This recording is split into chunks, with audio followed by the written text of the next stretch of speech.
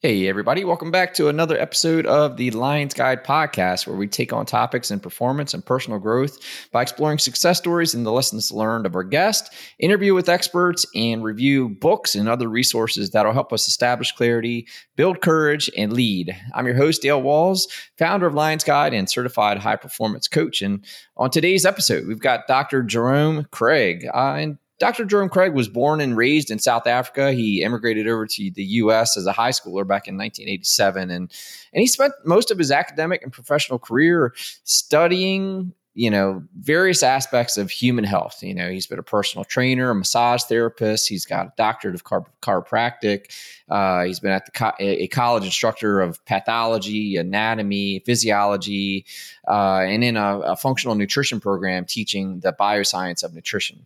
And for the past 7 years, he has practiced as a certified functional medicine practitioner. So today, Dr. Craig serves as a certified high-performance coach like myself, and he's full of knowledge. This is a great episode diving into kind of understanding how really the system of our body works, how it processes food. I met Dr. Craig. I had some interest in learning. He's seemingly an expert in fasting and time restricted eating, and I really wanted to dig into that. And he delivered. This episode's full of a ton of value. I learned a ton, and I'm sure you will too. So can't wait to hop to it. So if you like the sound of that, before we get started, hit that subscribe button so you don't miss out on any other of our other great guests and content that we've got coming up. As always, this podcast is sponsored by the Lions Guide, where, if you've been tuning in and getting value from the show, please support the podcast by going to lionsguide.com, subscribe to our email list, so you don't miss out on all the great things that we're putting together over there, again, on performance and personal development. You can become a member. You can apply for coaching with me. A lot of great stuff out there, trying to put a lot of value together for you guys so you can be the best version of you and take things to that next level. So aside from all our services, we've got some cool Lions Guide gear out there for you. So check it out. Show off your pride for living a life of courage, clarity, and leadership. And that's all I got for that. And with that, let's start the show.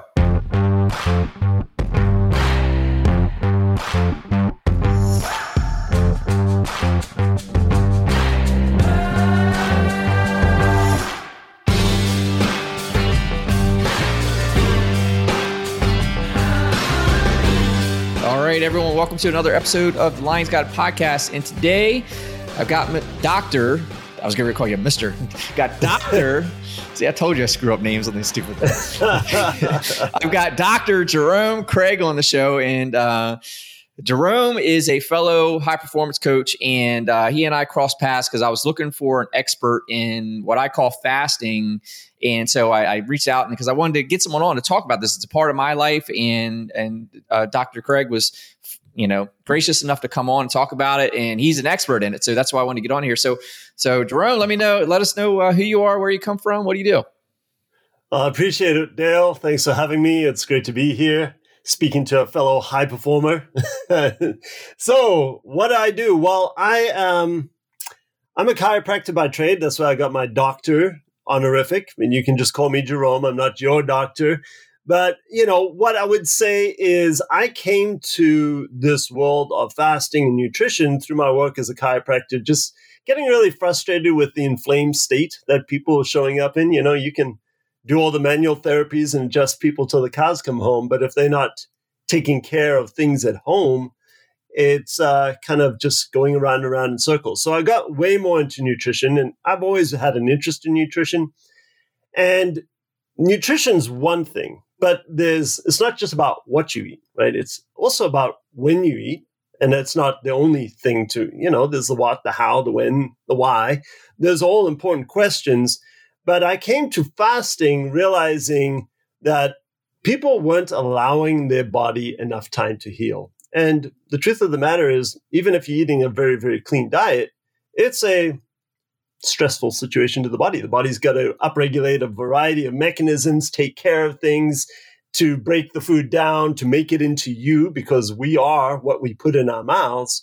And so I was frustrated in many senses. And about 7-8 years ago, I started working with extending fasts in clinic, like just telling people, well, maybe eat less often.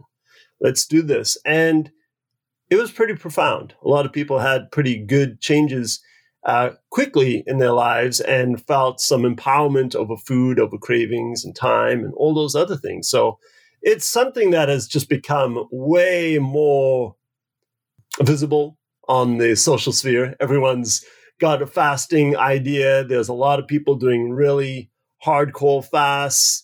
And there's other people who are just a little bit confused where they should start, if this is right for them. And so I've spent my time not getting super granular into the mechanisms of it, but really breaking it down to a basic level so it's a safe thing for people to do.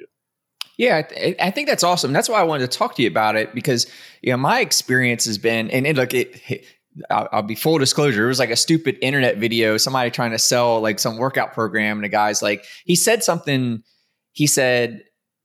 I eat the way our bodies were intended, the way to the dawn of humanity, like early ages, ancient times. He was like, we didn't eat the way we eat today. We ate like we were the hunters and gatherers that we are. And I was like, that's interesting. And I went down the rabbit hole of the internet going, what are we talking about here? And it caused me to start going, okay, cool. And I found like, I do a 16-8. I eat from 12 to 8, and then I don't eat for 16 hours. So, and it works for me, but man, I feel like right away I felt better. I leaned out better. And what I learned, and I guess before we get into all this, everyone listening, like, don't do anything without talking to your doctor, right? Like, don't take our word for it. Don't change your diet or do anything crazy just because I said so, or anything you hear me. Go talk to your doctor. But I was like, okay, and I started doing it, and I felt great, and I felt like I was leaning out, like what I had learned. And I say all this so you can fix me,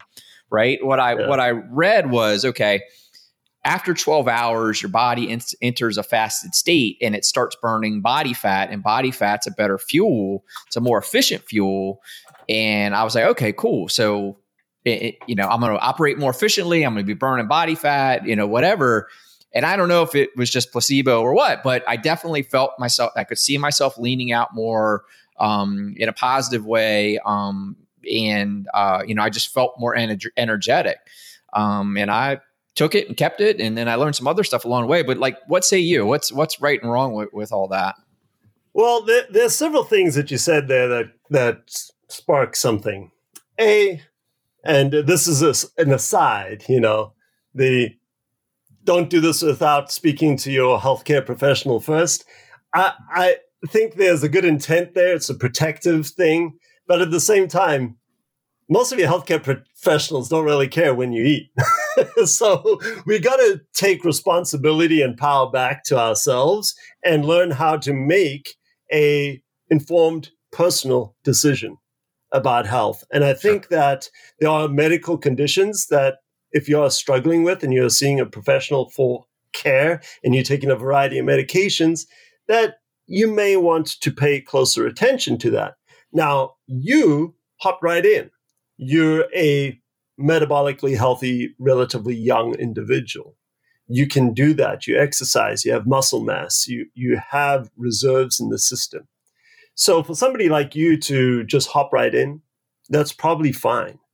But if you are a sick person, you're a person who's on a crazy roller coaster of energy fluctuations throughout the day, you need to take a more strategic, sensible approach to doing any of this. Now, there's a few reasons why it's so popular. A, the internet and social media influences all over the place. It's everywhere nowadays.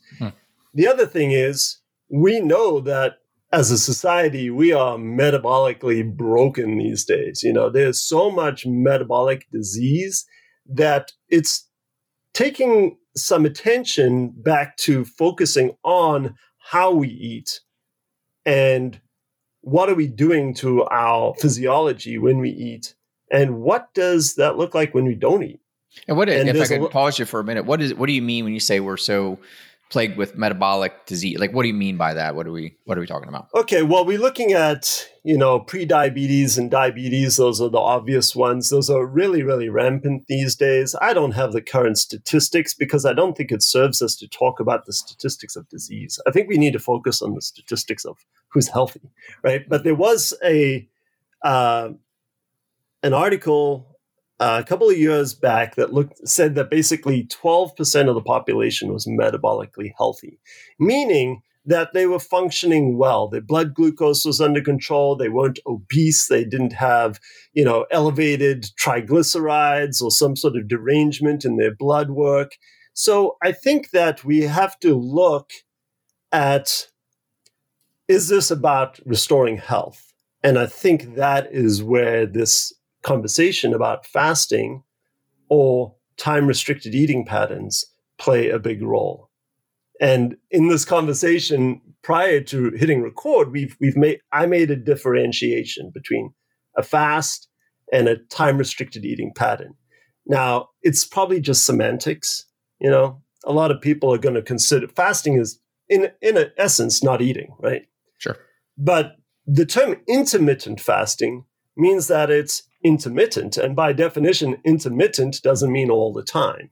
So we all intermittent fast, but if we create a pattern to it, is it intermittent anymore? Or is it something that serves that pattern and a rhythm to life? And that's where time-restricted eating comes in. And I think this is where most people will get the benefit.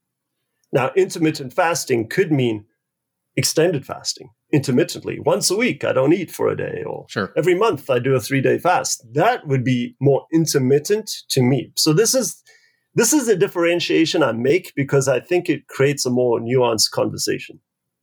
And yeah, I think that helps, right? Because it is. I have friends that do like these long days worth of fast or whatever, and because I want to dive into that too.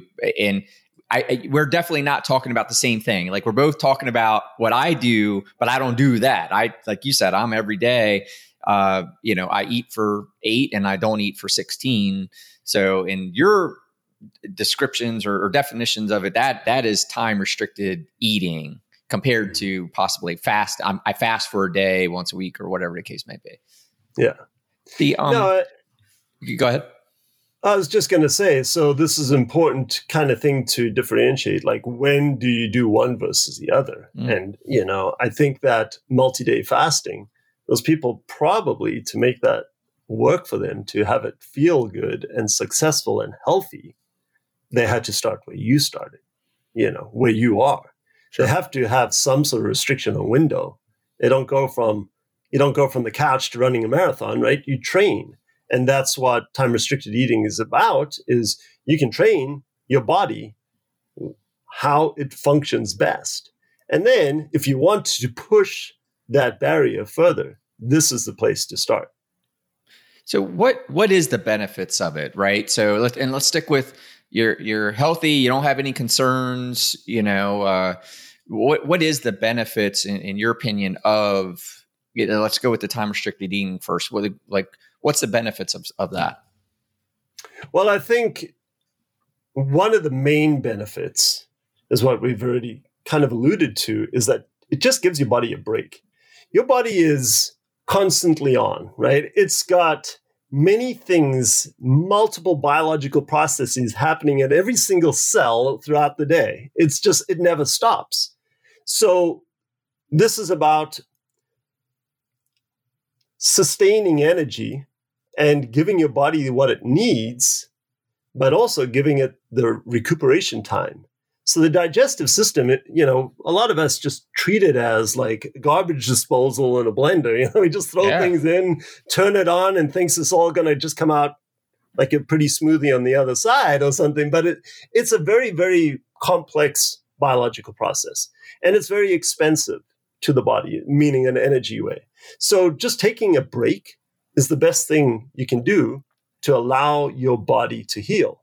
Now, a lot of people say, yeah, well, I take a break every night. I don't eat. Well, it's true. But if we look at some of the surveys that have been done over time, there's a place called the Salk Institute, and they're really into this chronobiology, looking at how the body's rhythms fluctuate throughout the day. And it's about circadian rhythm and all of that.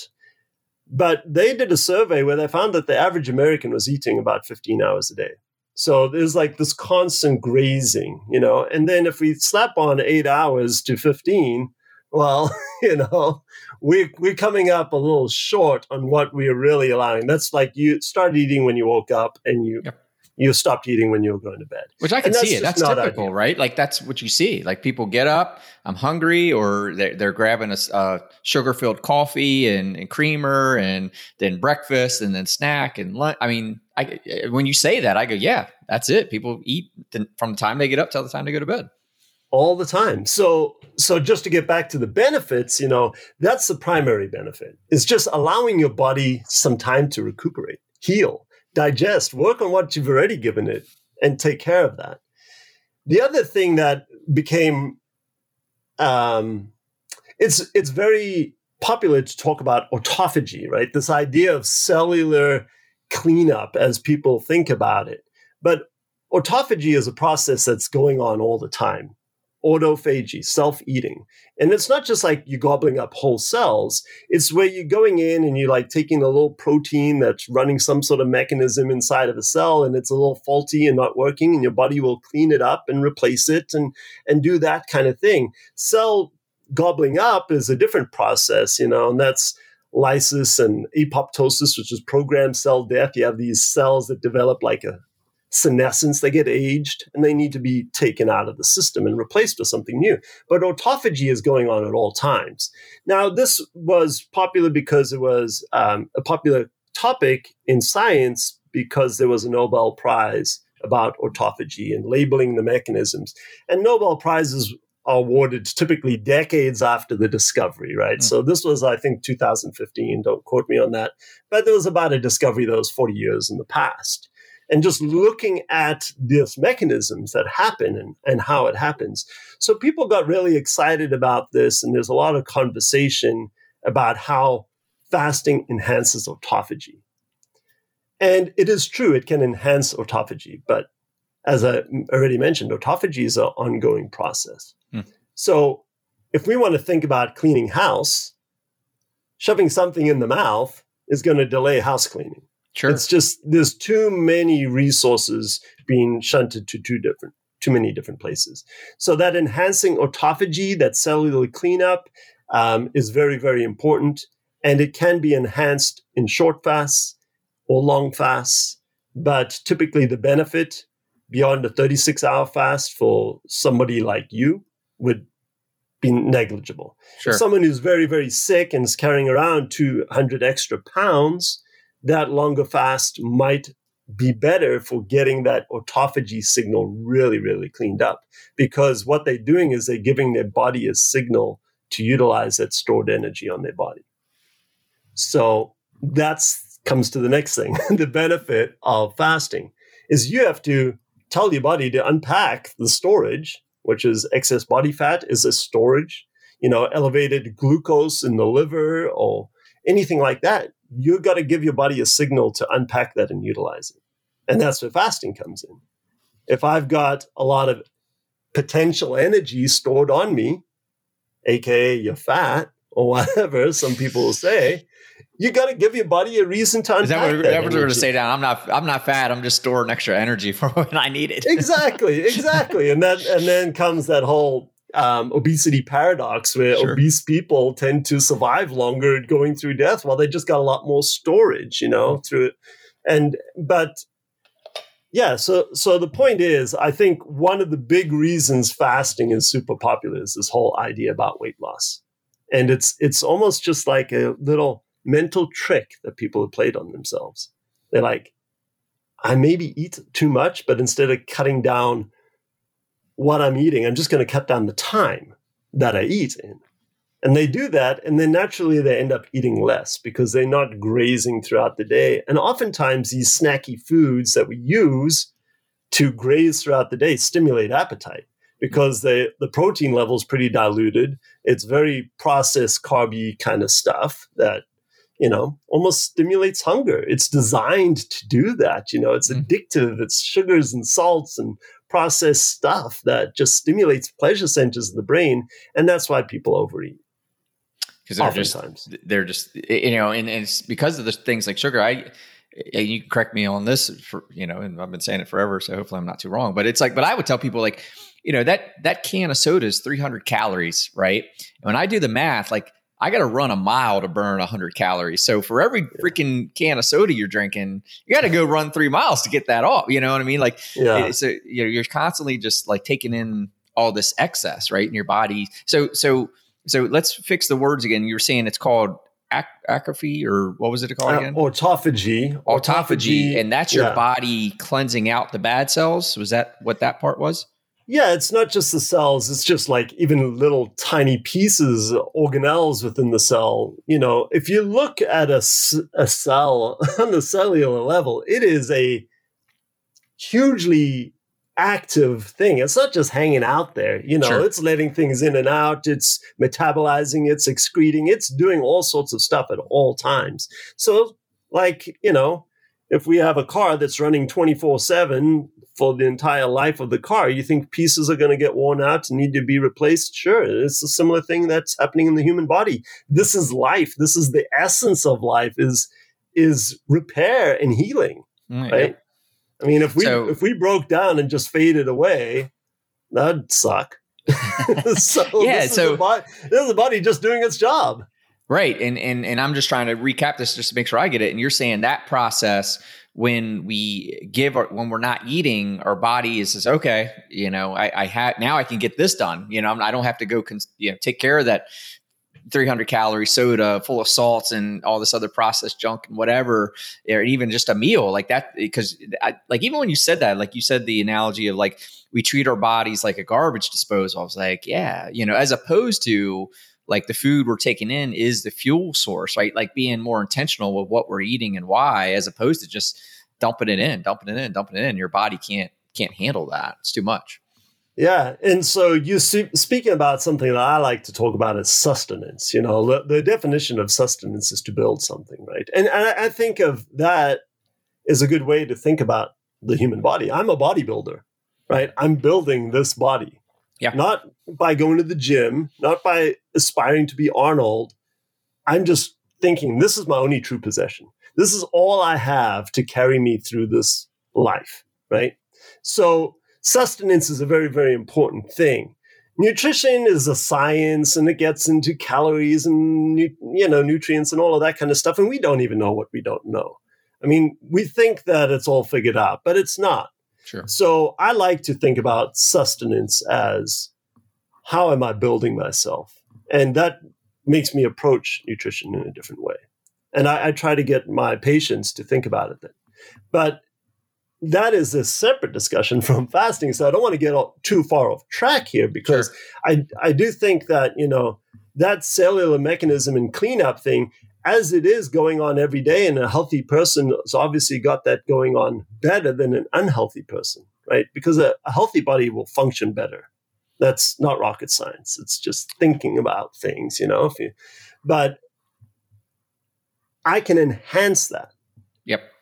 That process by giving myself a break. So I'm not fighting too many battles on too many fronts. Right. And as you said, taking in a can of soda and downing that's going to create a huge hormonal, neuroendocrine kind of melee. Your body's going to have to deal with that, because you don't carry that much sugar around in your bloodstream at once. Your body's going to have to process it. You're going to pee out a bunch of sugar. You're going to have to do something with it if you're not metabolizing it through healthy muscles and normal active metabolism. Yeah. And I think you're spot on something. Like in it's amazing how much it feels like we're learning about how capable our bodies is, or like in neurology and like, but yeah, I mean, even as you say it, I'm going, yeah, this poison effect, right? Like our bodies are capable of so much, but we throw that poison in. Now it's gotta go to war, to keep with that analogy, like it's got to go to war to solve for that, right? You took in all this poison, like you took in too much sugar. Your body isn't designed or shouldn't have that much in its bloodstream at time. So now all your cells and all that stuff has to go to war to fix it. Like it's like, thanks, now it's got to go to war. It's got to expend all this energy to try to, and I would imagine it can't, it's doing what it can, but maybe that's where that the poor health comes in because maybe too much, right? It can't handle it. It's not processing it effectively, or it's consumed. Your body's, consumed with trying to deal with the poor energy or poor food, poor diet, whatever you're putting in it. Yeah, absolutely. And to bring it back into this idea of fasting, it is very, very trending these days. And you have one camp that will like warn you against the dire side effects of fasting and how you're starving yourself and you're going to just break down your lean tissues. And, that's deranged eating pattern. And then you have the other people who are like, you want to talk about deranged eating pattern? Feeding yourself 24/7, all of that. That's deranged. That's an eating disorder too. So the point in this, having this discussion and coming on to this, is talk about finding that sweet spot that works for you. Right. Because too often we do what somebody else is doing, right? You're like, oh, look at so-and-so, this influencer is doing the 7-day water fast challenge on, Instagram. I'm going to hop in and join. And like, just because they have done it and they do it well, and it's kind of that iceberg analogy, all you're seeing is what's sticking out. You don't see everything else that went into the background, what their health was like before they did all this kind of stuff. So I think I just want to bring it back to that kind of sensible approach. And we've talked about a few of those things. And I think you can train yourself to be a really, really good time-restricted eater, or you can also train yourself where an extended fast really benefits you. But you got to understand that this is just one lever. Fasting is a tool. It's one lever that you can pull. Sure. And it's probably not the first lever that people need to pull. Right. Okay. So, that's where it comes into the bigger discussion about health. It's like, am I sleeping well? How's that affecting my metabolism, my energy, my cravings for food, my glycemic control? All of those things are highly dependent upon your rhythm in life and sleep.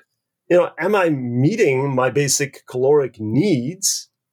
Like, am I getting enough protein? My building blocks of this awesome human body.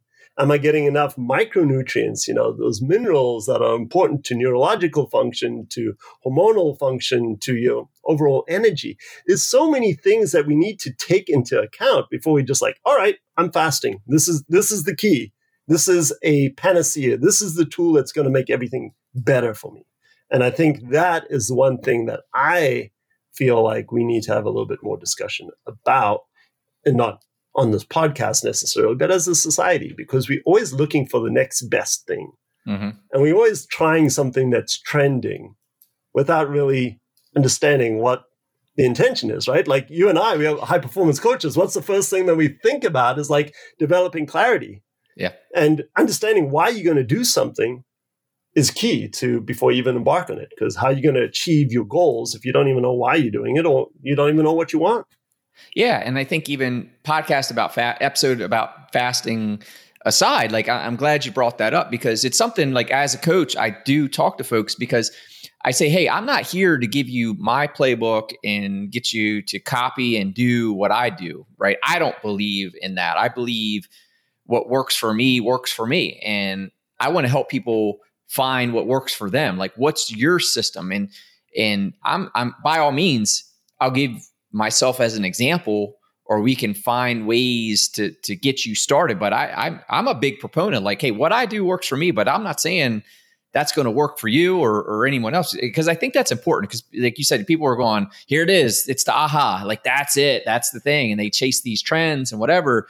And maybe to a degree, even here, I'm a little bit guilty as charged, but I had a little bit of intentionality, right? I was like, okay, yeah, I'm always exercising. I recognize this potential burning body fat, and I want to come back to that too.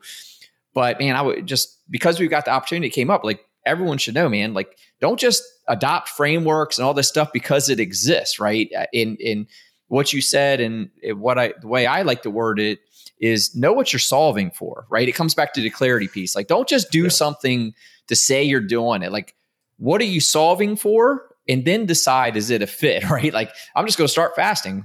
well, why? Like what are you solving for? And if you challenge yourself to establish that clarity, that's one of the Lions Guide core values, establish clarity for that reason, because then you can set the intentionality and you can measure its success. You can say, yeah, this is working and it is doing what I thought it might do, or it's not doing what I thought it was going to do. Yeah. So I need to, check back in and figure out what I want to do next or whatever.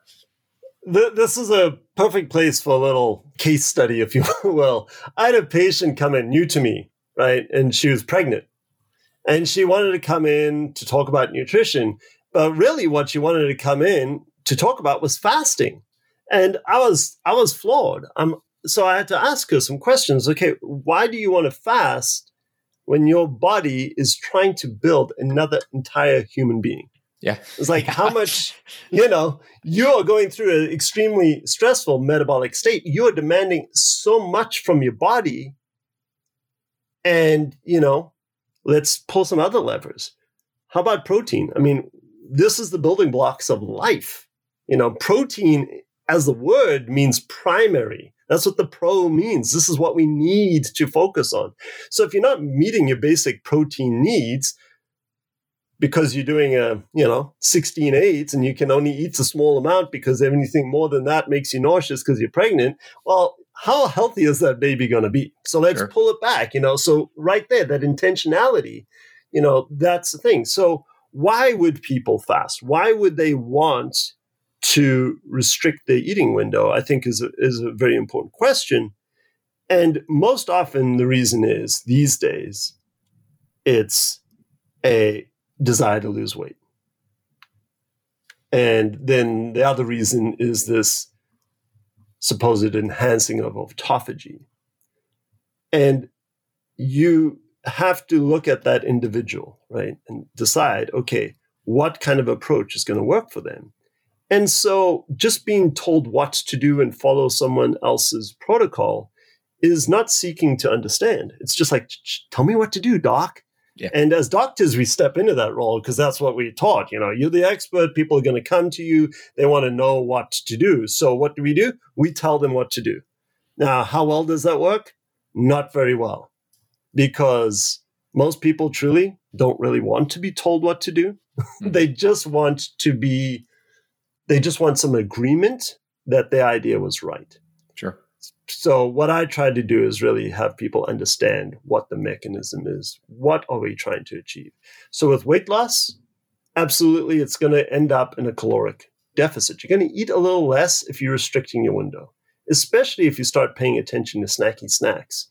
And, I sent a blog post your way that talked about that 9 kind of steps to longer fast, but that's the 9 steps I would recommend to anyone, even with just restricting the time restricted eating window. Just restricting that window takes some training. And the weight loss is super, super important for some people, but that's not really what they want to do. They want to burn excess body fat. They don't want to lose weight. You don't want to lose muscle mass. You don't want to lose bone mass. You don't want your hair to fall out. That can also be weight loss. You want to burn fat. Yeah. So let's think about, what are we trying to do? How are we enhancing that fat burning process? Fasting or restricting your eating window can definitely do that. It gives your body a reason to tap in and look for energy resources.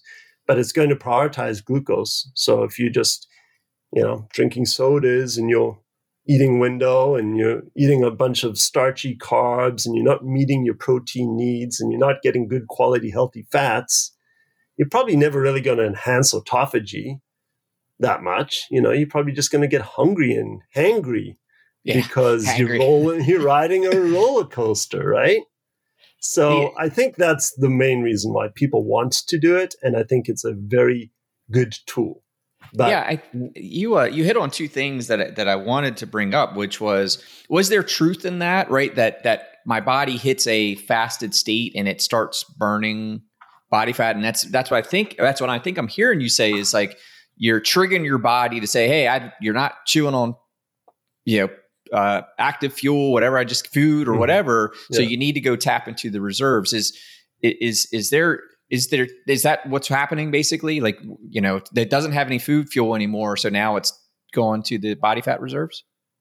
Yeah, ideally that is what's happening. I mean, it can look like different things in different individuals. If you're a lean bodybuilding type, you're very metabolically flexible. You exercising like a fiend and burning lots of calories. Anything more than a 12-hour fast probably doesn't suit your benefits because your body is trained to seek fuel, right? Mm-hmm. But for most of us, we're sitting on our duffs. If you look at people's activity level, they get up, they eat something, they sit down, drive to work, sit down at work, eat something, sit down, come back home, eat something, sit down, go to bed. I mean, it's unfortunately the case for a large percent of the population. So in that situation, what they're feeding themselves and what their body is demanding from them, they don't match. And so they need to say, okay, am I eating for my activity level? If I'm exercising all the time, yeah, carbohydrates even simple carbohydrates may serve a real good purpose. But for most of us, we don't need that fast burning fuel all the time. And then we get into kind of this fat forward kind of eating, even, in a therapeutic ketogenic lifestyle. And that has its purpose. It's another tool, Fasting and ketosis go together because of metabolic flexibility. You will produce ketones and generate energy from fat for your brain, for your heart, and all of those kinds of things once you're no longer burning carbohydrates for that reason. So it's looking at just fuel sources. The major fuel sources are your carbs and your fats. And some people like to simplify it, fast burning fuel versus, the slow, steady burn state.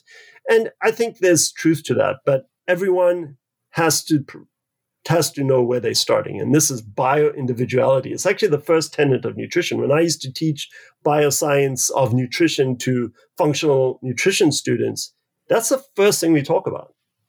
There's no such thing as a standard recommendation that covers everyone, right? It's bio-individuality. And that comes up to like their genetics, their disease predisposition, their health state, their goals. It's all very important. Yeah, I think it is important to know, right? Like it's not a one size fits all thing. I mean, look at the diversity in humans, right? Like size, like you said, activity, all that stuff. It's what would work for you for what you're solving for. You gotta, I'm glad you bring it up. It's really important. You had said earlier, because I want to touch on, it sounded like you said, like, even if you're fasting, but in your window, you're eating a bunch of junk, it's going to have to prioritize that, right? So were you saying so if you're consuming sugars, or glucose, whatever, it's got to chew through that before it can get to your body fat. Like, I guess, what does it matter what you're eating? How does that affect the benefits of fasting or restricted eating? Oh, loaded one. Huh? People is that a loaded question? Yeah, well, it is because the answer that everyone hates when talking about nutrition is it depends. Okay, so it depends. Like if going back to my bodybuilder versus my couch potato, the bodybuilder can get up and he can eat like an 8-hour window or whatever, and it can be mostly carbohydrates, and they burn through it. Their muscles have glycogen stores that fill up. Their liver is very metabolically active, and it's not a fatty liver, so it's able to process things really, really well. And they may just a couple of hours after they went to bed, their body's just like, I got to search out, where my reserves coming from. I've got to repair this mechanism. What's out there for my fuel to drive my brain and my heart and things like that. And it can go and find what is needed. Whereas that unhealthy, overweight, disease state individual, they've got to start paying attention to quality of nutrition before they start thinking about extending their fast. Because they've got to, it comes back to those stressors. If a healthy body has a better job facing challenges, And if I'm super disease state, sometimes this fast may be the kick in the pants that I need, but I'm going to have to go over here, get a little used to that discomfort, come back, allow myself to reset, go a little bit further, come back, reset. And then you slowly move to that new norm. Jumping in to a 7-day fast can feel like, total crap to people. Yeah, I'm sure. They shouldn't do it. Now, I'll give you a little bit of my story because maybe this helps bring it home. I was working a lot with digestive disorders, and having people not eat is a good way not to experience digestive issues, right? Sure. Yeah. So it allows the healing mechanisms to get in place. But if we take that too far, people feel worse off, and then they'll probably overeat as an overcompensation. Their body doesn't know what to do. Okay. And so we've got to just look at that. So I used to, we want to help the people we used to be. Oftentimes, I used to have digestive problems back in the day, so I got really good at solving it. I solved my own problems. I never had eczema or psoriasis or anything after I solved that kind of stuff. There was a lot of digestive dysfunction. And I moved more away from those carbs and, I ate fairly healthy, but even like paleo styles didn't suit me. So I ended up going fairly low carb for a while. And then, I was like, I feel awesome. And this is ketosis. This is what it's about. My brain's alive. I feel I can go for days without eating. And I did, I'd do things like one meal a day. And what happened was that I was like, a skinny dude suddenly, like really underweight. I went from like 190 to like 178 or something like that. As a 6'2" person, that's like too skinny. Sure. I didn't feel awesome. My wife's like, honey, you got bags under your eyes. You need to eat a steak or, eat more often or something like that. Sure. So I think what I was coming to is like, I got off on that control over hunger. Because most of my life, I'd just been a voracious eater. I could just eat whatever, whenever. I was metabolically active. But, I'm 50 now, so things slow down a little bit, and I had to look at that and understanding that what served me in the past doesn't serve me now because I'm not the same person. I'm in a different phase in my life. Now I don't have all those hormonal triggers to make me build and maintain lean muscle and lean mass. I have to actually work on it. So I have to prioritize protein more now as I age than when I did when I was younger. I have to stimulate muscle growth and bone metabolism and all that kind of stuff through exercise, So I found I went this way and then I went that way. I did a 36-hour fast. A 3-day fast. I would never do more than a 36-hour fast in my life unless I was really sick, I don't think I'd do that anymore because I don't think it serves my goals, which is to maintain a healthy, lean body mass and be metabolically fit so I can play with my young kids. Because as a 50-year-old with a 9-year-old, I'm just like, I'm going to be that old dad, I got to stay healthy and fit, So that's what I'm working on these days, Hi, everyone. Dale here. I wanted to take a quick break to invite you to join us at lionsguide.com. Have you ever struggled to show up as your best when you really needed to most? Have you ever stared at your week and you just wondered, how the heck am I going to fit all this in? Or worse, have you come to the end of your week and asked, how come you didn't get done what you wanted to? Or maybe have you ever struggled to gain influence at work or home? Or have you felt as if you are a productive person, but you really don't know where you're going or what you want? So the distractions of social media or maybe Netflix take over your day. If any of that sounds like you, I want you to know that you're not alone and invite you to visit us online at lionsguide.com and subscribe to the Lions Guide newsletter or maybe even download some of our free guides to help you on your journey. The time is now to transition to the next level in your performance and personal growth and have some joy in life. Visit lionsguide.com and subscribe today. You owe it to yourself and those most important to you to be the best version of you. Don't lose any more time. Subscribe today. I can't wait to see who you're going to become. And now back to the show. Similarly, because the eating part of it, how do I say this? A couple of things that I can relate to. For example, like when I first started the fasting, I ran into feeling less energetic. I've always been lean, growing up, because my family, especially, on my father's side, they're all big men, 6'5" ish folks, great big guys. And I always got you're going to be as big as your dad. You're going to be as big as this. And I'm just skinny dude. Like I never broke 6 foot, as much as I tried. I'm 5'11" 3/4.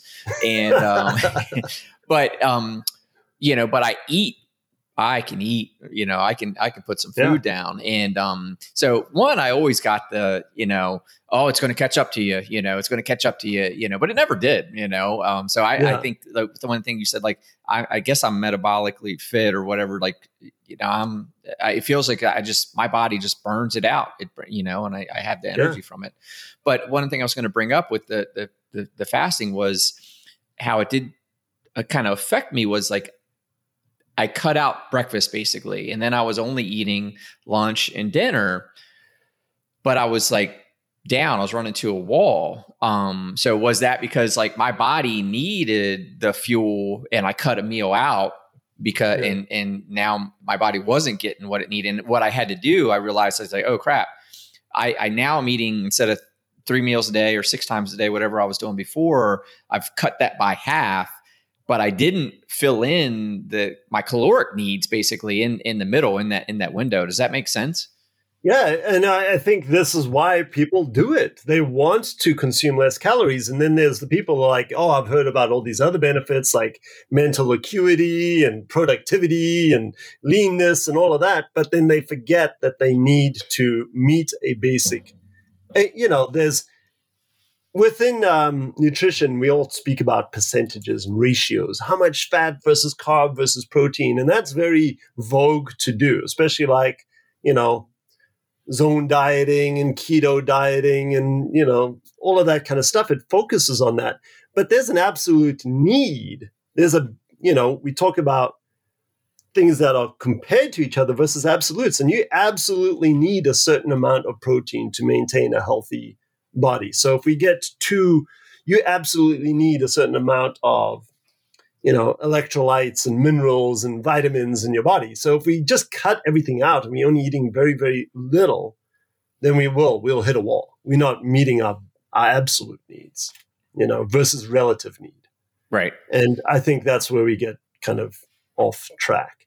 So it is something to think about. Now, for a short period of time, people can do pretty well on a greatly calorie restricted diet.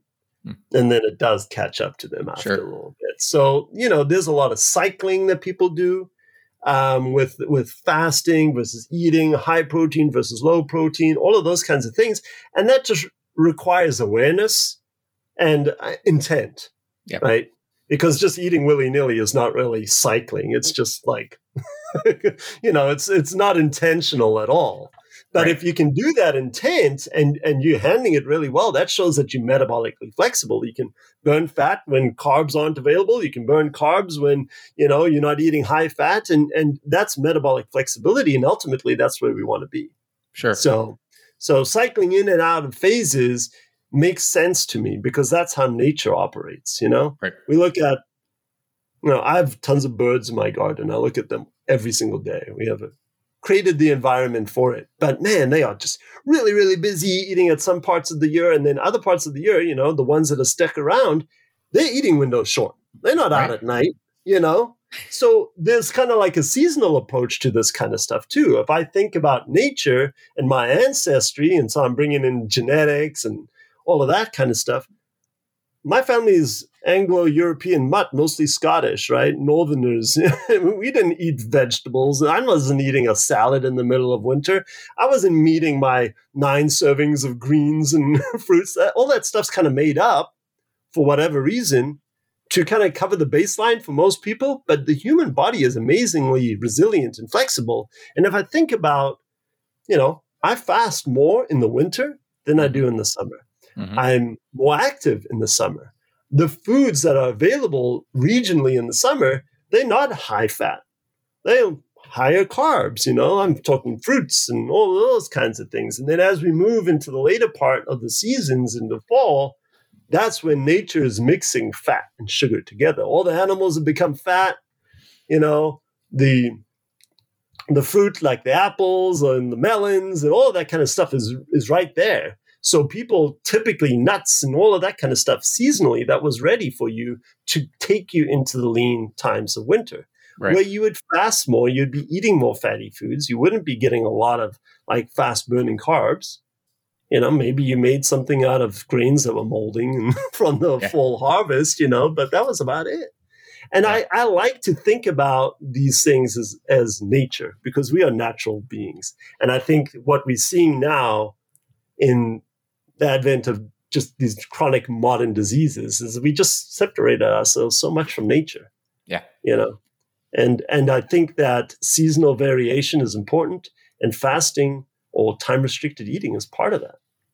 You mentioned that, like, you read a blog post right at the beginning of this podcast, right? When people are talking about ancestral stuff, and they're right. I mean, you didn't wake up and open up the refrigerator and pull out something. You had to go and get your food, or you're eating last night's leftovers, which you're probably heating on the fire. You were expending energy before you even ate. Yeah. And then at night, you went hanging out late night, trying to keep fires going so you could sit around and eat till 10 o'clock. Everything was a finite availability. So you went with it. You made what works. And right now everything's available to us all the time, including food. We're living in the comfort zone. It gets more and more comfortable every single day. But I thought that was a good call out though, right? Like in the summer, we're so much more active, but it's like the winter poundage, and that, you were saying that, I'm like, yeah, that makes total sense, because, we eat heavy all summer. Like it's daylight more, we're out longer, we're up later. And then if you carry that eating habit into the winter, when you're not doing all those things, of course, and there you are. Yeah. The cycle repeats. You're trying to burn it all off in time for summer again. But reality is, if you, with that awareness, right, how busy you are, your body is calorically burning more, and as we fade through fall into winter, and you're slowly not, right, you need to adjust your diet to compensate. You need to adjust. Yeah, and I think this is kind of topical. We're going to come to the end of summer here. People are going to move into the fall, hopefully get back to regular schedules. Then there's winters here.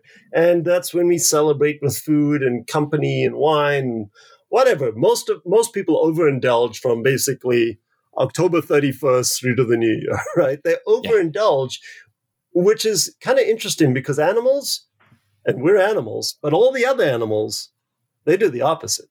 Mm. They eat less and they lose weight in the wintertime, right? Mm.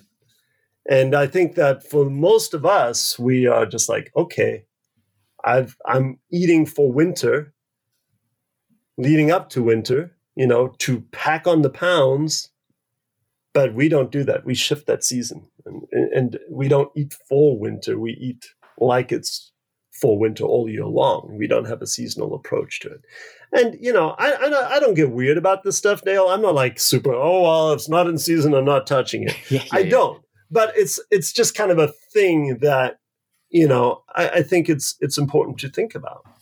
Because if I want to be a natural, healthy being living in a natural world as much as possible, why not follow some of the seasonal variations? I don't subscribe to like, just pick a diet and stick to it, because I don't think that's natural. I think, we should go with the flows. Maybe there's some times where, spring's around and I think like, okay, well, my ancestors, all those animals burnt off their fat over winter. It's like the animals are leaner. The greens aren't starchy. They're all like salads and bitters and all of that kind of stuff, Mm-hmm. It depends where you are. I mean, if you grew up in the tropics and there was always fruit hanging from the trees, you'd probably have a different ancestry. You'd probably have different mechanisms to handle things. But we're in a mixing pot these days, and we're mixing all sorts of things together. Our genetics are mixed. Our environment is very, very mixed. And so just bringing some awareness to it and thinking about it through that kind of ancestral lens that you mentioned at the beginning, I think that's the way to think about fasting. So I don't do a 10-hour fast at this time of 10-hour eating window at this time of year. I pretty much eat 12 and 12 because I'm more active. I'm done eating by 6:30 in the evening. I probably eat sometimes as early as 6:30, but most of the times it's a little bit before 8. But in the winter, I might push it. It's darker earlier. I want to eat earlier. That circadian rhythm triggers me, man. I just like, okay, let's see if we can get the kids to sit down at 5:30 tonight and we can finish up dinner. And then I'm tireder and I go to bed earlier in the winter and I wake up in the morning and it's dark outside. I don't want to eat. I'm at the 47th parallel or whatever. It's dark, and then in the summer, the sun's up till like 10 at night. And the sun it's bright outside and I don't want to go to bed as early. And so I think there's some rhythms there that we resist. And if I like the idea of winter fasting and getting more in a fat forward kind of diet in the winter. It keeps me lean through winter. And then I don't have to do my bikini body boot camp in the spring, right? Because I'm good, Yeah, I think that's awesome, and yeah, it's even for me, right? Because I've been lockstep like year round, 16/8, but you're right. I mean, and I think that goes back to the core. If anyone gets anything out of this, fasting, not whatever, is just open your eyes up that your body is a system, right? It is a machine. It's a system of processes. And you got to be aware of that and understand like how you're affecting that system, whether it's fasting or what you're eating.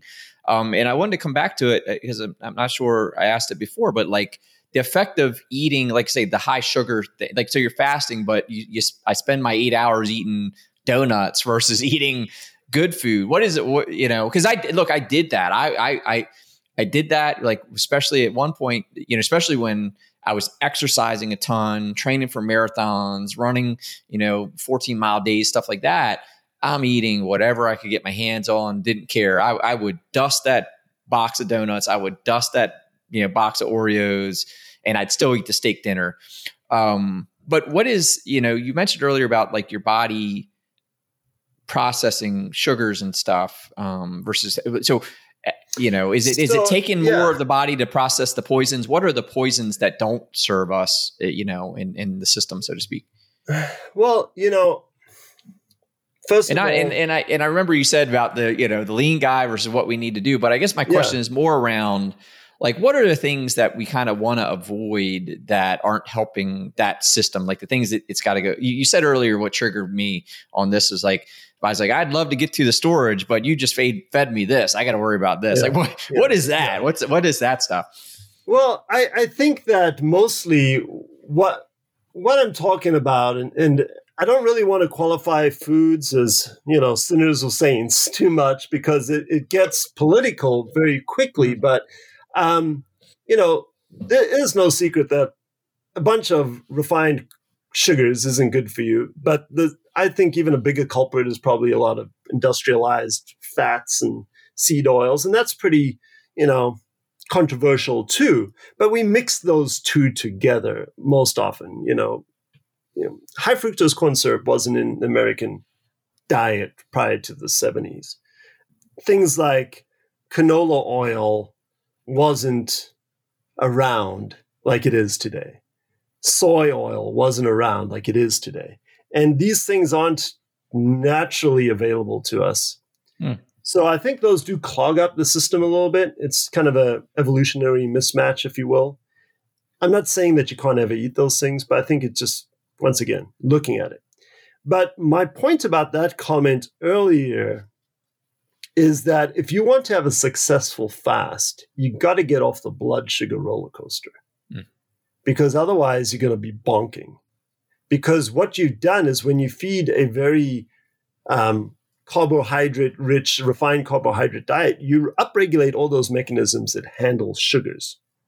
And you downregulate the mechanisms within your body that handle, more complex carbs and fats and things like that. Your body is going to match to the substrate that you feed it. And we're talking about digestive enzymes. We're talking about how good your muscle mass is at burning fat, where fat ends up settling, like in the liver and all of those kinds of things. So if you can get off of that junk food roller coaster, you will have a more successful fasting experience. You'll have a more beneficial fasting experience.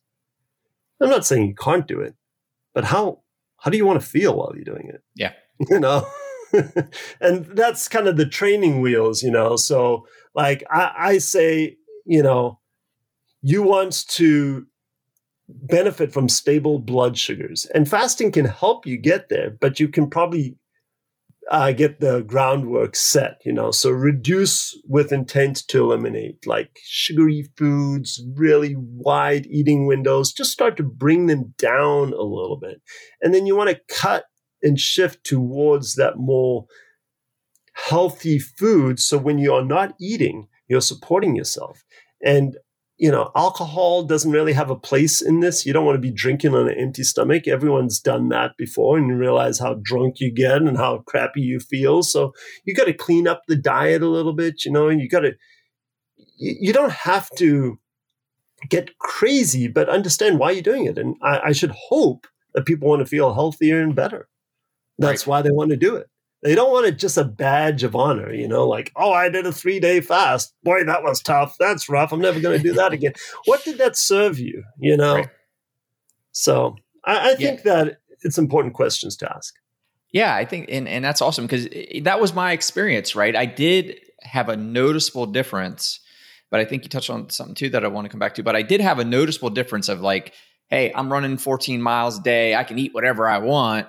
And versus I'm running 14 miles, but I'm eating healthy, instead of the 3 Whoppers from Burger King, I went and got steaks and vegetables and all that and proper carbs and stuff. I did feel different, right? I did, sure, I might have been burning, 1,000 calories a day and working out or whatever, but, I noticeably felt different by what I was eating, which I you definitely feel it for sure. Yeah. No, it's all part of the same thing. Fasting is kind of the flip side of feeding, but that feeding has to be thought about as sustenance. Like, what am I doing to build this awesome body up? Because that is truly why we should be talking about nutrition. Yeah, being intentional. How can I be better? Be intentional, and as high performance coaches, that's our bag, right? We want intentionality. We want a goal to achieve. And some people's goal may be to be leaner, but other people's goals probably just to feel better, to function more clearly cognitively, or not to have joint pain and all of that kind of stuff. And that's where the restricting the eating window can really help you, is to kind of figure out what works for you. It's pushing the envelope. For some people, it's definitely pushing the envelope. But how can we become stronger? Well, we have to exercise. We have to put ourselves out of our comfort zone a little bit. And I think that's where that plays an important role. Yeah. And I love the fact you called out like your system, easing into these changes, right? Because, if you are eating, 15 hours a day and you're eating poorly for those 15 hours versus, okay, tomorrow I'm going to start only eating for 8, I'm gonna eat all healthy. Like, it sounds like you were saying like your body is acclimated to the way you were and you need to slowly balance that out. Cause obviously just habitually, I felt like that kind of triggers the fact that your body's going to reject that quick cold turkey flip, cause it's adapted. It sounds like for what you've been doing to it, and you didn't ease into something different. You totally went cold turkey, and now your body's going WTF? Like, what are we doing? And now it's fighting against you in a degree to not make you successful, right? You quit faster, basically, is what I'm getting to. Is that true? Well, exactly. It works for a lot of things that we do to improve our health. I mean, you look at people who are like, I'm going to start waking up at 5:30 in the morning. Right. And then suddenly they're doing that. And I'm going to go swimming first thing when I get up, and I'm going to go to the gym and all that kind of stuff. They don't even have a transition phase in a plan. They just have a goal. And reaching the goal is the most important thing. And that's where it breaks down, because they didn't create systems and allow some grace and some healing. Because no matter what we do to stress the system, which can be beneficial, we have to support the system. Mm-hmm. In many ways. And fasting is a stress, just like eating is a stress. And our body can rise to the occasion if we allow it to, right? Yeah.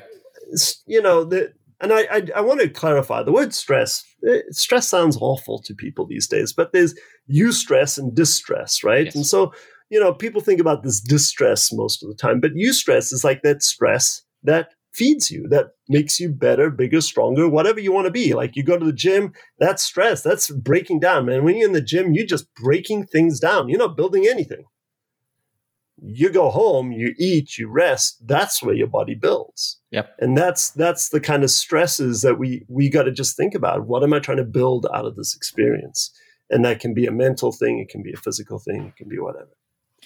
Yeah. And I love that's a great way to look at it, actually. Like when you're in the gym, you're not building anything. You're breaking down. The building happens what you do after. But like, I actually really love that because it emphasizes the necessity to do that, outside the gym.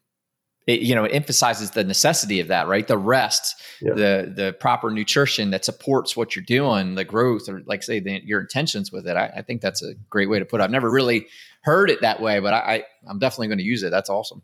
Yeah, I know. I used to be a personal trainer, and I had a client once, and like I come to the gym 3 days a week, and I want to work with a personal trainer because honestly, I like pizza and beer. And I'm like, fine. Your body's going to look like someone who likes pizza and beer. It's a different kind of mentality. And that's the calories in, calories out kind of idea about exercise and food, which is fraught with problems because of the quality of the fuel allows the quality of life, and I think it all comes back to that kind of looking at what you want to get out of it. Yeah. I know I sound like a broken record at this point, but I think that's really what we need to think about. I say it all day long, right? Like, what are you solving for? It's so important to just know that fact. Like, what are you solving for? Why are you doing this? I don't think we can say it enough because I think, there's just too many people running into walls, chasing cars. It's like, it goes back to like the Dark Knight when the Joker's like, what's he say? I'm like a dog chasing cars. So I don't know what I'm doing when I get one, like it's like people are just, it's that kind of whole thing. What we've talked a lot about the body and fitness and health, but what about neurologically, as far as fasting is concerned, like what is that? Like, I know for me that I do feel better. I do feel more clear. Friends that I know that do maybe more of the longer stint fast talk about how much they feel more clear mentally and all that stuff. Where does that play in? Like, what's happening for that effect? Well, that actually comes down to the state of ketosis quite often. The brain actually really digs ketones to use, and ketones are manufactured by your body through your liver when you're burning fatty acids as fuel. So your body starts to break down and hydrolyze fats, and you produce ketones, and that can fuel the brain. It can make you feel more sustained. And this may be, some people suspect this is kind of an evolutionary mechanism, when you were hungry and you hadn't had a kill in a couple of days, or food was sparse, you had to be mentally alert. Otherwise you pray, you're not going to function very well. So your body can actually use those things as energy, and the brain likes it. The problem with, riding a blood sugar roller coaster is that's brain fog for a lot of people. People don't react very well to that. I mean, probably everyone's experienced something when you went to the spaghetti factory for company lunch, and you all came back and you wanted to snooze in the middle of the day. You couldn't think straight. That may be just that natural inclination to kind of want to take a nap in the afternoon, but it's exacerbated by a blood sugar spike, and then insulin is overshot and brings the glucose down too much. And then you're kind of in this reactive hypoglycemia. And that can be, problematic for a lot of people. There's another hormone, glucagon, that kind of rides insulin together. So if you have more protein as a protein snack based lunch, you probably won't experience that as much. But that comes, to the carbs versus ketones. We can all manufacture ketones pretty easily, but it's not going to happen in the space of elevated insulin and glucose. So that comes back to that earlier question, don't feed yourself the crappy stuff if you want to be a successful faster, because your body is going to not want to tap into those reserves with insulin elevated. And maybe that's a mechanism I could have brought up. I don't like to get super into mechanisms with people. I just wanted to use logical conversation. But people like to go into mechanistic ways these days. I think the population's educated and maybe miseducated on this kind of stuff a little bit more. But, you can definitely tap into fat fuels better if your insulin levels are down. And if you're eating a lot of carbs all the time, your insulin levels are elevated to keep the blood glucose in a normal range. So, looking at bringing insulin down so that your body can burn fat as fuel the brain, I think that's an important part of it. And that's why you see fasting in like the metabolic sense. And there's Jason Fung and his group where they do really extended fast for the metabolically sick and the diabetics. They want to bring insulin down. The insulin's not a bad hormone, but it's just, people are hyperinsulinic. Their insulin's just high all the time, and they have a hard time accessing fat as fuel. And so to get back to the original question, the ketones are part of that aspect, and you don't have to be following a ketogenic diet. Your body will manufacture that if you're in this healthy, low insulin state in an overnight fast. Is it elevated ketones? Is it, therapeutic ketosis? That doesn't really matter for somebody like you and me. This may be more beneficial for someone in a disease state to get into that therapeutic ketosis.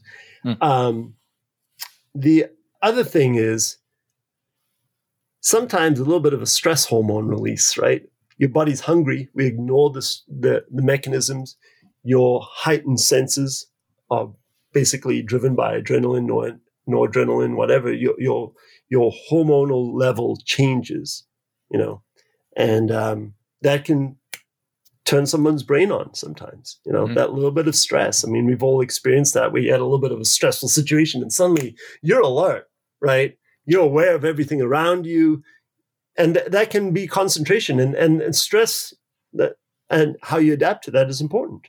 And that's another part of it. Some people feel super wired and intense when they're in a fasted state. The OMAD people are really into this, the 1 meal a day kind of folks. They feel that like by noon, there's a hormonal response to like not having food since 7 o'clock the previous evening. And they just suddenly a little bit more alert. Right. And then they have this like 1 hour, 2 hour eating window in the evening. And of course they've got to meet that caloric need. They got to meet that basic protein needs. They got to meet the, mineral needs. And I'm not a big fan of OMAD for some individuals. I think if you're super high performing, physical prime, you can probably handle it. For a lot of people, they'll tend to overeat and stress the digestive system, and then trying to sleep with, 2,000 calories in the belly, and I don't think that's good for restful sleep, and that comes back to circadian rhythms and all of that kind of stuff, which we don't need to necessarily address now, but. So to kind of start bringing it around, like what are some do's and don'ts? For example, I've learned that you got to come off the fast in a delicate way, and then you probably appreciate what I'm saying, but I want your version of it. Since you were in digestive health, like what are the do's and don'ts to include? How do you come off the fast? Well, I think this is dependent about how long we're talking. I think if, in your case, 16-8, you can probably be pretty good about just taking time to sit and smell your food a little bit, appreciate what's sitting in front of you, and that triggers the cephalic phase of digestion and gets everything ready. So on the flip side, you don't want to pull up to a fast food window, grab something and start eating it in your car on the way home, right?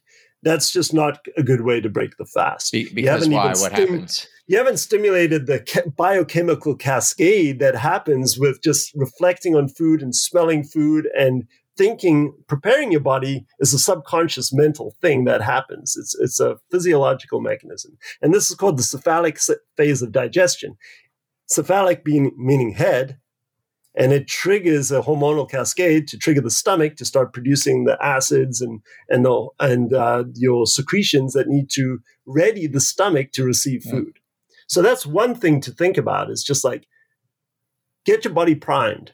Sometimes it's just a little bit of a taste of something before you start shoving the whole Whopper or burrito in your mouth, right?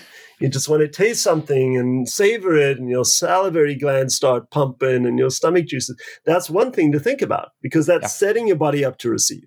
The other thing is, if you've extended your fast and you're like low on the blood glucose, it's 36 hours, 72 hours, whatever you've done, I would start with something like maybe a little bit of broth. If you've used broth throughout your fast, because some people consider that fasting, and I'm totally okay with that. You want to train your body, just taking a little something to stimulate that appetite, stimulate those secretions. Don't take in a bunch of sugary stuff. You're not going to break your fast with a Pepsi or a Coke. That would just be harsh on the system. You'll feel like junk. You might feel energized in the meanwhile, but, a little while later, you're going to feel like junk. So I would say just be aware, take your time, eat a nice, good meal, but think about that physiology. What are you doing to your body? Prepare yourself. It's that intent, it's that laying things out. So that would be the one thing I recommend. You might, depending on what your situation is, you might want to eat a smaller meal and then come back and have a larger meal later, depending on how long that fast was. Yeah, I love that. I never thought about and I'll have to go back and listen to what you said the system is, but I never knew that. But I'll break with like a yogurt, like before I run in, and, because I start eating at noon, before I run in and start cramming it down, I'll sit down, I'll just have, some Greek yogurt, and just take that in, wait a few minutes, and then I'll start actually eating, or else I just found I've just had digestive problems on the other side of that. So you're doing that small little piece of something that's pretty easy. It's a yogurt is a partially digested food, right? You got those enzymes working on those molecules within, and that's what makes that fermented. So that can be a partially digested food. It's a little easier in the system, as opposed to just jumping right into eating corn off the cob. It might not work as well, for some people. So awesome. Anything else, do's and don'ts? There's no medal, that's given to brutalizing yourself and taking a fast so long that you're uncomfortable and starting having heart palpitations and want to call the ER. So don't do that to yourself, because I've spoken to people who've done crazy stuff like that. There's no medal. So I think that's the biggest don't put yourself into such a state of stress that you have to abandon everything. Treat it with, take your time, give yourself some grace, and learn from it. That's the biggest thing, I think, is learn from the experience, no matter how you try it. Because if you're not learning, it's kind of a waste. Absolutely. And it goes right back to the intentionality and finding what suits you, why are you doing it? And how do you serve that why in your world, right? Regardless of anybody else, anything else, like learn how your system works, learn where you want to be and how to use your system properly to get where you want to be. Yeah. That's good, man. I like this conversation. I think we covered a broad variety of topics and probably got more into nutrition and sustenance than would be expected when talking about fasting. But I think, the same side of a coin, opposite sides of the same coin. But I think that the other thing to remember is that fasting is a tool in your toolbox. And there are so many tools that people can use to improve their health. And if you don't mind, I'd like to share an acronym that I like to use. Please. And it's called PROMISE. And I believe that we have a lot of promise, right? There's this idea of potential, that when we are born and we are offered this gift of life, we have so much promise, and how we deliver that promise is how we carry our health through in our life. And pattern is super important. So the P in promise is for pattern. This is about your rhythms. This is about your habits. This is what your subconscious versus your intentionality and all of that kind of stuff, how you set yourself up. The R in promise is for recuperation. Give yourself some time to really recuperate. So many of us are doings, right? We're not human beings anymore. We do. We drive ourselves crazy. We're consuming constantly. Media, everything. We don't give ourselves enough time to recuperate. That could be as simple as closing your eyes for a few minutes in the middle of the day. Not taking a nap, just breathing, whatever. Sleeping well is very important. The O is for operator and operation. I think that we understand more about how our cell phone works in our human body. There's like a willful ignorance here. And the human body doesn't have to be complicated. I think we love to complicate things, and that doesn't serve us. But take a little bit of time just to understand a little bit about you, the operator of this amazing mechanism. How can you control the operations? The M is for movement. Look at all these joints. The human body is made to move, right? We got so many muscles, and it's beyond just exercise, and it's a physiological drive. Everything works better if the body moves. Your brain functions better. Everything functions better. Circulatory system, your vascular, your cardio, your respiratory system, it all is dependent upon movement. And then, so there's PROM. I is for intimacy. I think this is a big part, is like intimacy with self, understanding what I want from myself and how my relationship with myself serves the relationships that I want to have with others. And that relationship with self is about how we treat ourselves with food, oftentimes, So there's an intimacy that we have to develop of understanding what our true wants and needs are, what we want to get from this life. And I think that plays out into me being a better person, helps those I care about be better people, right? And then the S is for sustenance, which I mentioned before. I don't like to use the word nutrition. I don't like to talk about calories. I think let's talk about building you up, man. Yeah. What is going to sustain you? And that sustenance turns into the E, which is the energy, and how we create energy in our lives, how we sustain energy in our lives. And, being a high performer, you understand the framework that Brendon Burchard uses. I came up with this framework before I even heard of Brendon or listened to him really. And I was just like, man, he's talking my language, because I feel like that energy that we sustain and bring is dependent upon all those things that I mentioned before. And then that makes us a more enthusiastic individual. We're able to express ourselves better. We're able to live a more fulfilling life. So I like this idea of promise just as an acronym. And I've been working with that one, toying around for about a year. And I would love to work more with that and help people bring them into a system where we start looking at the promise of health, the promise of this life, and fulfilling our promise to ourselves or whoever else, your creator, your wife, your kids. I think it's all part of the same conversation. Yeah, I love it. 100%. That's awesome. And that said, how can people, I know you've got a podcast, you're online. If someone's interested in getting more like that, because that was awesome. If you want more like that. Yeah. Well, thanks for asking. Yeah, I have a podcast that I started just to really practice expressing myself and getting over my stuff, So I started that.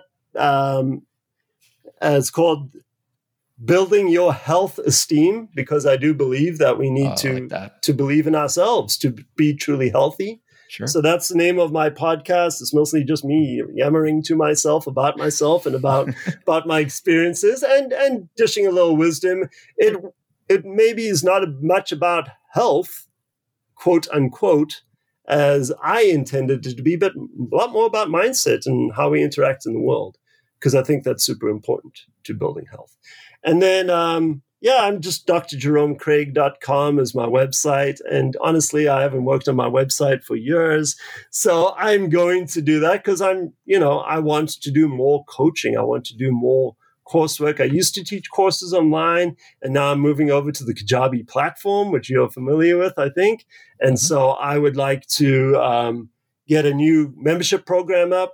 And I'll send you a link if you're willing to share that with your visitors and your listeners. And it's going to be about the Promise Framework and a membership. And I'm a doctor. I've got tons of knowledge to share. And I've got a lot of good questions to ask people so they can find their own true path to health themselves. So I appreciate that. Allowing me to plug that. Yeah, no, definitely. And send me all the links. I'll make sure it's all in the show notes. But I love that. Build your health esteem. That's freaking awesome. Because, the more healthy you are, the better you feel, man. Bottom line, Bottom line, man. I feel much better at the age of 50 than I did in my late 20s, where I was a skinny fat guy drinking too much and eating pizza and not really thinking about things, just reacting to life instead of being proactive in life. And I think that maturity came probably a little late in my life, but I'm so thankful that I have a family and a bigger purpose to live for now, because that definitely, I think I'm a better person for it, having a mission to serve. Definitely. Yeah, no, that's awesome. And good for you. And thanks for sharing all this, man. It's been a great episode. Thanks for coming on. We'll get all the contact info out there so people can come out there and get some more. And I appreciate you coming on. Thank you very much. I had fun, Dale. Thank you. All right, thank you. Dr. Jerome Craig, everybody.